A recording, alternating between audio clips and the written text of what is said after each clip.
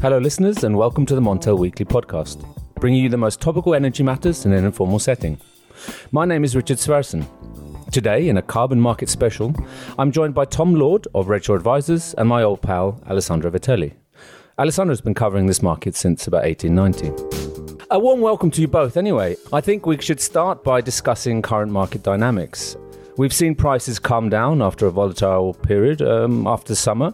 What are the main drivers here, Tom? It's a mixed bag at the moment.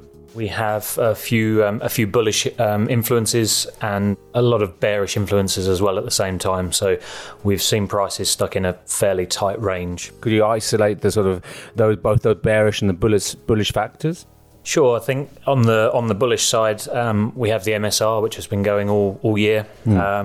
Lack of UK auctions, so the Brexit uncertainty is ensuring there's no auction on a Wednesday every fortnight. We have the December auction shutdown on the horizon now. So midway through December, the auctions will cease until the new year, and obviously we're coming into winter. So winter is generally supportive. Obviously higher heating demand from across Europe. In terms of the bearish influences, we have European gas prices. So I think that's probably the main bearish driver at the moment. We also have the Brexit uncertainty isn't helping. And coupled with that, you have the potential return of UK auctions. So depending on the outcome of the Brexit saga, you potentially have those UK auction volumes returning to the market in 2020. So UK auctions adding to that supply in 2020, perhaps in a short space of time, makes Q1 look particularly vulnerable to lower prices, perhaps. Alessandro, do you agree with these factors? Is there anything you'd like to add to that? I agree with them all. I think they're all relevant factors in how the market is playing out at the moment. It's trapped in a fairly relatively narrow technical band. There's no great dynamic that's pushing it one way or the other. And as we near the expiry of the 2019 contract in December, there's going to be less desire to move it away from where it is now simply because of the option open interest that is congregating around about the current strike price. So as the further we go, I think the less possibility of a breakout comes. After expiry, there may be a change as people start to look into 2020 and start seeing maybe a more bearish outlook, as Tom indicated, for Q1. But so this narrow range is what, between 24 and 26? 24, 26. I mean, we're currently hovering, I think it was just above 25 lately. The point there being that people see no reason to move it. The lack of any speculative interest in the market to see it go higher, to see it go lower, suggests that hands are off. And we get towards the end of the year, traders start slowing down their activity. They're closing their books. They don't want to put their current bonuses at risk. So you've got this sort of hands-off sentiment now. People sort of go quiet. Would you agree with that, Tom? Do you think the sort of speculators are taking a bit of a break? Yeah, I think so. We have seen prices obviously stuck in this range and very closely correlated with the wider energy complex, which usually suggests that there's nothing in particular driving carbon alone. It's seeking direction from elsewhere, and there's bearish outlook on the UK gas prices and European gas prices have largely driven the kind of downside that we've seen over the past few months, I would say. But we've seen prices come away from the summer highs and then kind of find this range that it seems happy in. It seems comfortable reverting towards 25 at the moment. The year-to-date average is 24.91, I think it is. So it's reverting to that. I mean, how do you see the market developing for the rest of the year? I mean, would you concur with Alessandro that after December we could see a different dynamic? I mean, after the expiry date of the December contract? Yeah, quite possibly. And the expiry date also coincides with the auction shutdown. So what we typically see in an auction shutdown is higher prices, just because there's no supply coming into the market and there is still hedging demand.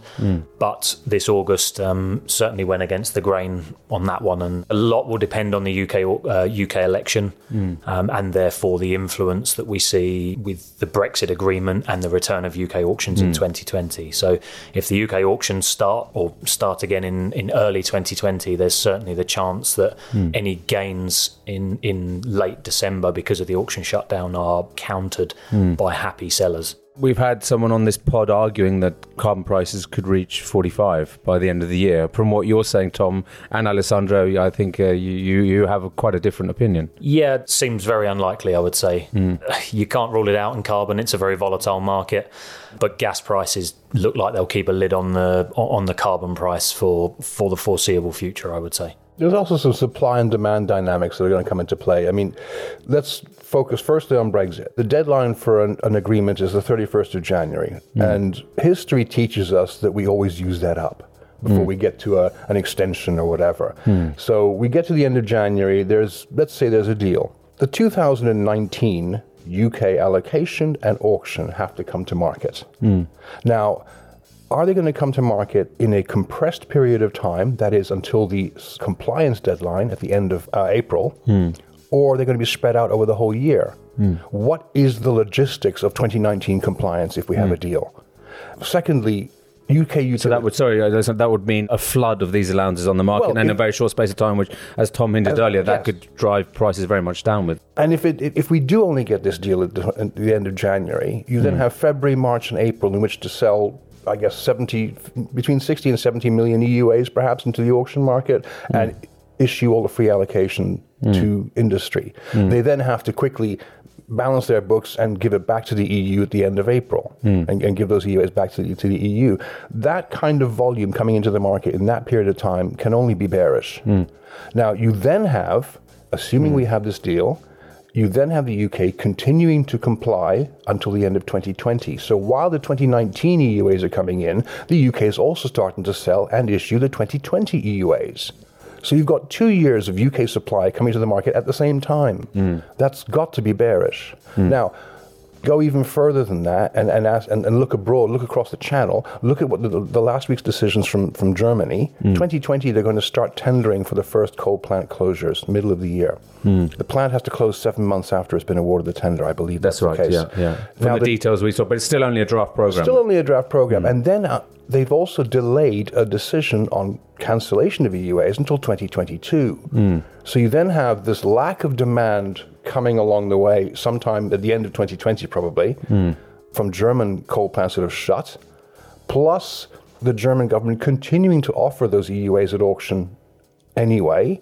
So we're building up more oversupply on top of reduced demand from the power sector due to decarbonization and renewable energy, due to the downturn in economic output, which is causing industrial emissions to drop. So it's quite bearish outlook. For me, there. 2020 is nothing but bear. Looks like red arrows. It does.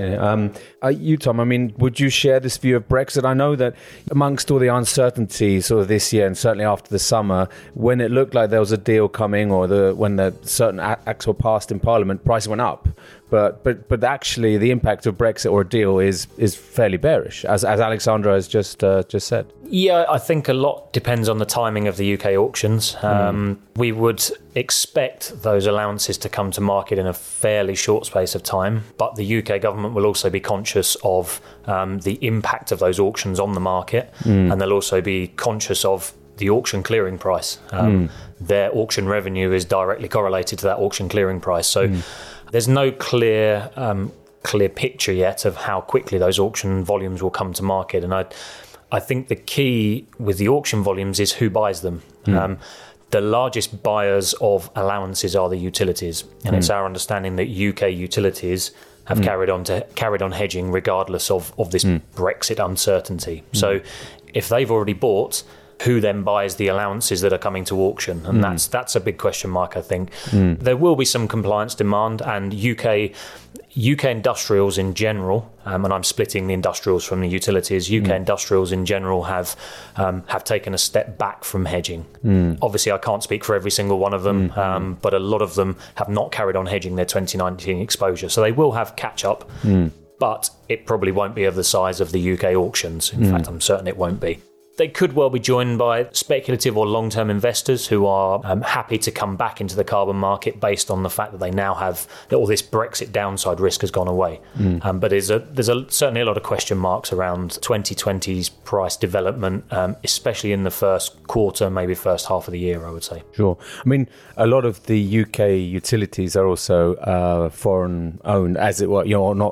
Their headquarters are the companies based outside of the UK. So obviously they have a big trading and hedging strategy, which is either in Dusseldorf or Paris or Brussels, wherever that may be. And one of the UK industrials, that was the famous example, Tata, which was then obviously it wasn't so hedged. That's quite a key example. Alessandro, do you share this view that the UK utilities?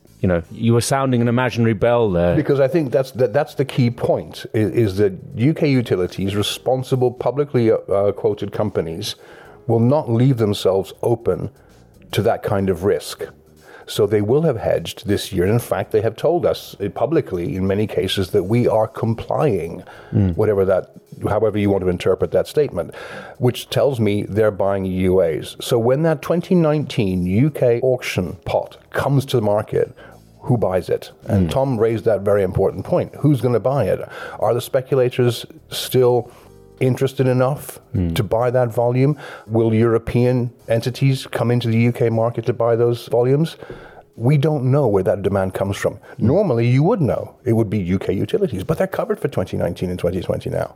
So that's a downside. That's a big downside. There are bigger ones further down the line, but that's the big one for next year. Tom, we're talking a little about the UK election. I mean, how... what are the ramifications of that? I mean, at the moment, it looks fairly uncertain. It looks like the polls are putting Boris Johnson ahead and the Conservatives ahead. But does that then, amplify the chances of a deal, for example? I mean, could you explain some of the ways that you see how the results of the UK election and the impact that could have on the carbon market? Yeah, I think you're right. If the Conservatives win, it looks like the deal that's on the table is taken, provided they have a big enough majority to get that through Parliament. I think the risk is probably a hung Parliament again, or someone without a strong enough majority to actually pass a Brexit deal. And therefore we have a general election and end up back in exactly the same situation we've been in for the last 3 years, in effect. So the polls at the moment suggest that the Conservatives will have probably a healthy enough majority to get that Brexit deal passed. But obviously there's still a good month to go until we actually go to the polls, and a lot can change in that time. Absolutely. I think moving beyond Brexit now and to more other fundamental aspects of the market. I mean, Alessandro, you highlighted the potential of an economic slowdown in Europe. Would you agree here, Tom, that could also have a large effect on the demand for EUAs and carbon? Yeah, certainly. And I think fuel switching coupled with that is the big bearish factor at the moment. The falling gas prices across Europe are driving fuel switching. There's more fuel switching to come. We've already seen some. And as Alessandro noted earlier, we have this uptake of renewable energy every single year. That capacity grows, and therefore power sector emissions are falling.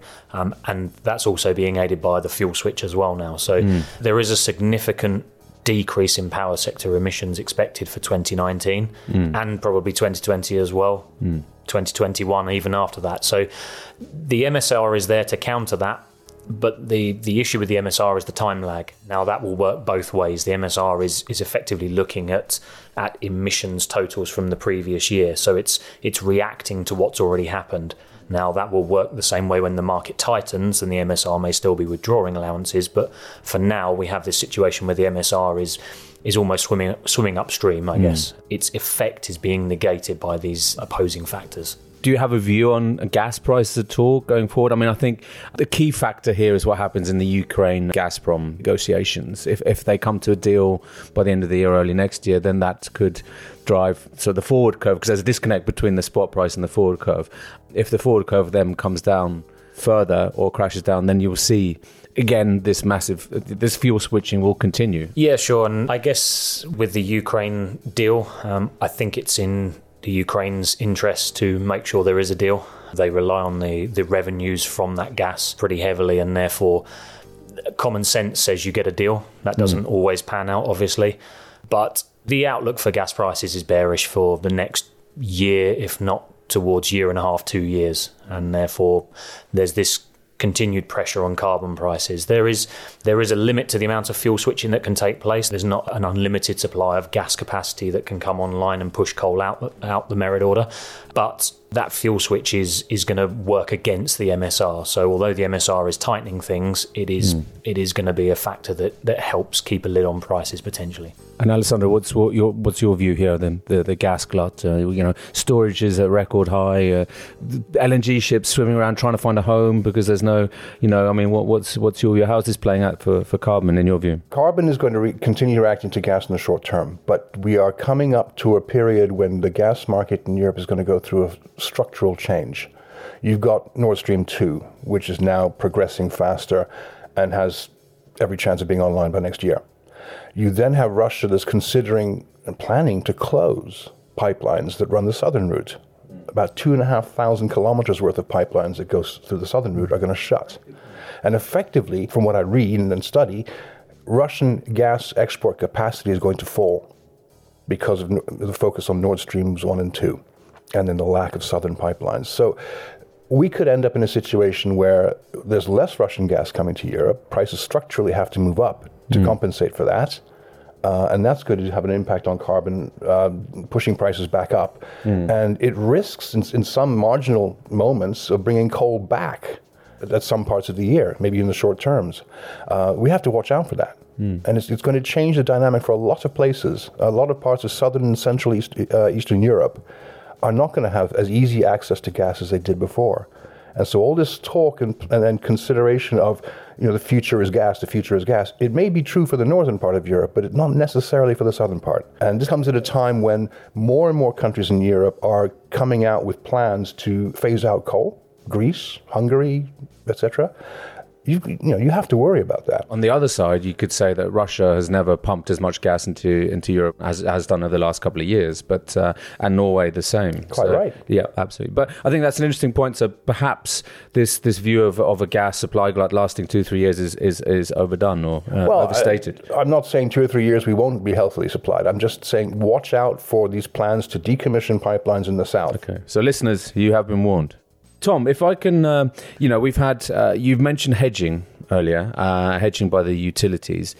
We've had a spate of Q3 reports coming out for utilities across Europe. How do you see utility hedging strategies? Are there big differences between them? There's always differences between hedging strategies. It's very much hedging is a company-specific thing. So obviously plants around Europe have different efficiencies. They have different variable costs. And therefore, it's very difficult to interpret exactly what the utilities are doing at any one time. I think the higher carbon prices are going to be impacting the dirtiest and the most inefficient plants across Europe, and they're probably the ones feeling the pinch with the price rises that we've seen. Now, it's been well documented that RWE have taken a financial hedge against that. Some of them have been proactive in managing that risk. Exactly what they've all done is impossible to know, in all honesty. Of course, we can make assumptions based on their reports, but even those reports don't necessarily tell you the full picture. Exactly, and the full picture will come out when the full year report, because often these contracts, when they go to expiry in December and in the fourth quarter, then becomes much more clearer in February. Exactly. February, March. But how about the industrials? You mentioned UK industrials, Tom. How about industrials across Europe? There's a general shift from reactive to proactive, I would say. It's gradual for sure. What we saw with carbon prices around €5 a tonne is that it was very much something people thought about at the end of the year. Unless you had a very big exposure that warranted kind of real risk management of it, a lot of people are happy to leave that till the end of the year. So they leave that carbon purchasing till the end of the year, safe in the knowledge that price was going to be somewhere between €4 and €6.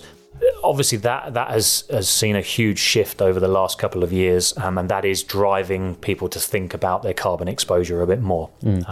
It's again, there's no kind of one shoe fits all, but there is certainly a push to actually take a more proactive approach. And people are also realising that phase 4 allocations are falling now. So a lot of industries are still protected by the carbon leakage list and fairly generous free allocations, but nonetheless, over time, people see that the higher prices and the lower free allocation are really combining to drive up compliance costs. Sure. Alessandro, what's your view here? And one of the approaches that, say, small and medium-sized industrials take is to try and beat the average price of the year. And given that we are so close, current prices to the average price for the year, this is actually a time for them to look carefully at their balances and say, ooh, maybe we can buy a few if the price dips below 24.91 or whatever it is. Yeah.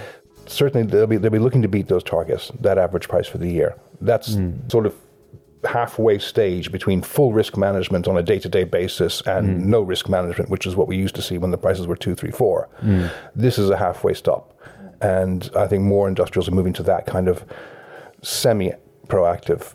Well, I mean, you can understand why the risk is that much greater, of course, and the exposure to those prices is huge. But Tom, I mean, do you think that some companies are not aware of the total cost of carbon? I mean, you have the carbon price, but you also have the knock-on effect, the indirect cost. What's your view here? Yeah, certainly. And I think total carbon costs will come more and more into focus. A lot of companies until now have looked at their direct carbon costs, and as we said, they were relatively low. They were protected by free allocation and prices were quite low. That is changing. People are generally aware of that and kind of can do the sums to understand some of their exposure at least. Indirect carbon costs are growing with the carbon price. So the carbon price is becoming a bigger and bigger factor in the power price. And what a lot of companies don't understand is those indirect carbon costs that they face. And there's probably a lack of understanding and analysis on how big an influence carbon is in that power price. And now all these guys in the EU ETS are electro-intensive, and therefore it has a huge impact on their overall costs. So whilst they may be receiving a generous free allocation for their direct carbon cost, many are receiving either no compensation or limited compensation for their indirect carbon cost. So it is certainly a changing picture, and I think if you throw into that mix the general movement towards carbon neutrality, there is a growing carbon cost overall. So we have you have the cost of reducing emissions, the cost of potentially voluntarily offsetting the rest of the emissions that you can't reduce, and then there's also things like the opportunity cost of not being green. Consumer trends are changing, investor trends are changing, and therefore companies are really having to understand that total carbon cost now. So, I mean, could you highlight any companies or sectors in particular that sort of are not so totally aware of their complete exposure? I couldn't say a sector in specific. I think some companies are certainly more proactive than others. We already see companies that have the carbon neutrality all over their websites, all over their brand, and you're very much aware of who they are. The risk, I think, for those not understanding or embracing this change is that they will very quickly be left behind. And that could have a huge knock-on effect for businesses all across Europe, not just those in the EU ETS, businesses across the whole world, in fact. Oh, absolutely. Yeah, there are supply chain companies who don't necessarily have an interface with the public, with the consumers, the ones who serve the retailers, the ones who serve the manufacturers, who are exposed to a cost of carbon, and yet who don't have a compelling corporate social responsibility story to tell, who don't face the public and therefore don't really get impacted by public concerns. Those guys who are stuck in the middle of the chain have no real incentive to look at their carbon costs, except in terms of their power bills, et cetera, and they maybe get some compensation for that. But these are the people who probably are the slowest to pick up on these trends, the public concerns, and the idea, the benefits of showing yourself to be a properly carbon neutral company. Yeah. Gentlemen, I mean, a fascinating discussion, but I'm afraid that's all we've got time for today. Tom, thank you very much for joining us. It was a pleasure to have you on board, and I hope we can have you back on the pod to discuss the key carbon issues. Certainly, and thank you for having me. And Alessandro, thank you once again. And you're off to the COP very soon, aren't you, in Madrid? Thank you. Not as far as Chile this time, but you'll save on your carbon emissions. That's correct. I'll be walking the hallways in Madrid. Perfect. Well, thank you once again, Alessandro. Thank you. That's about all from the Montel Weekly podcast this week. Remember to keep up to date with all our stories on Montel News and follow us on Twitter and LinkedIn and subscribe on Apple Podcasts and Spotify. Goodbye.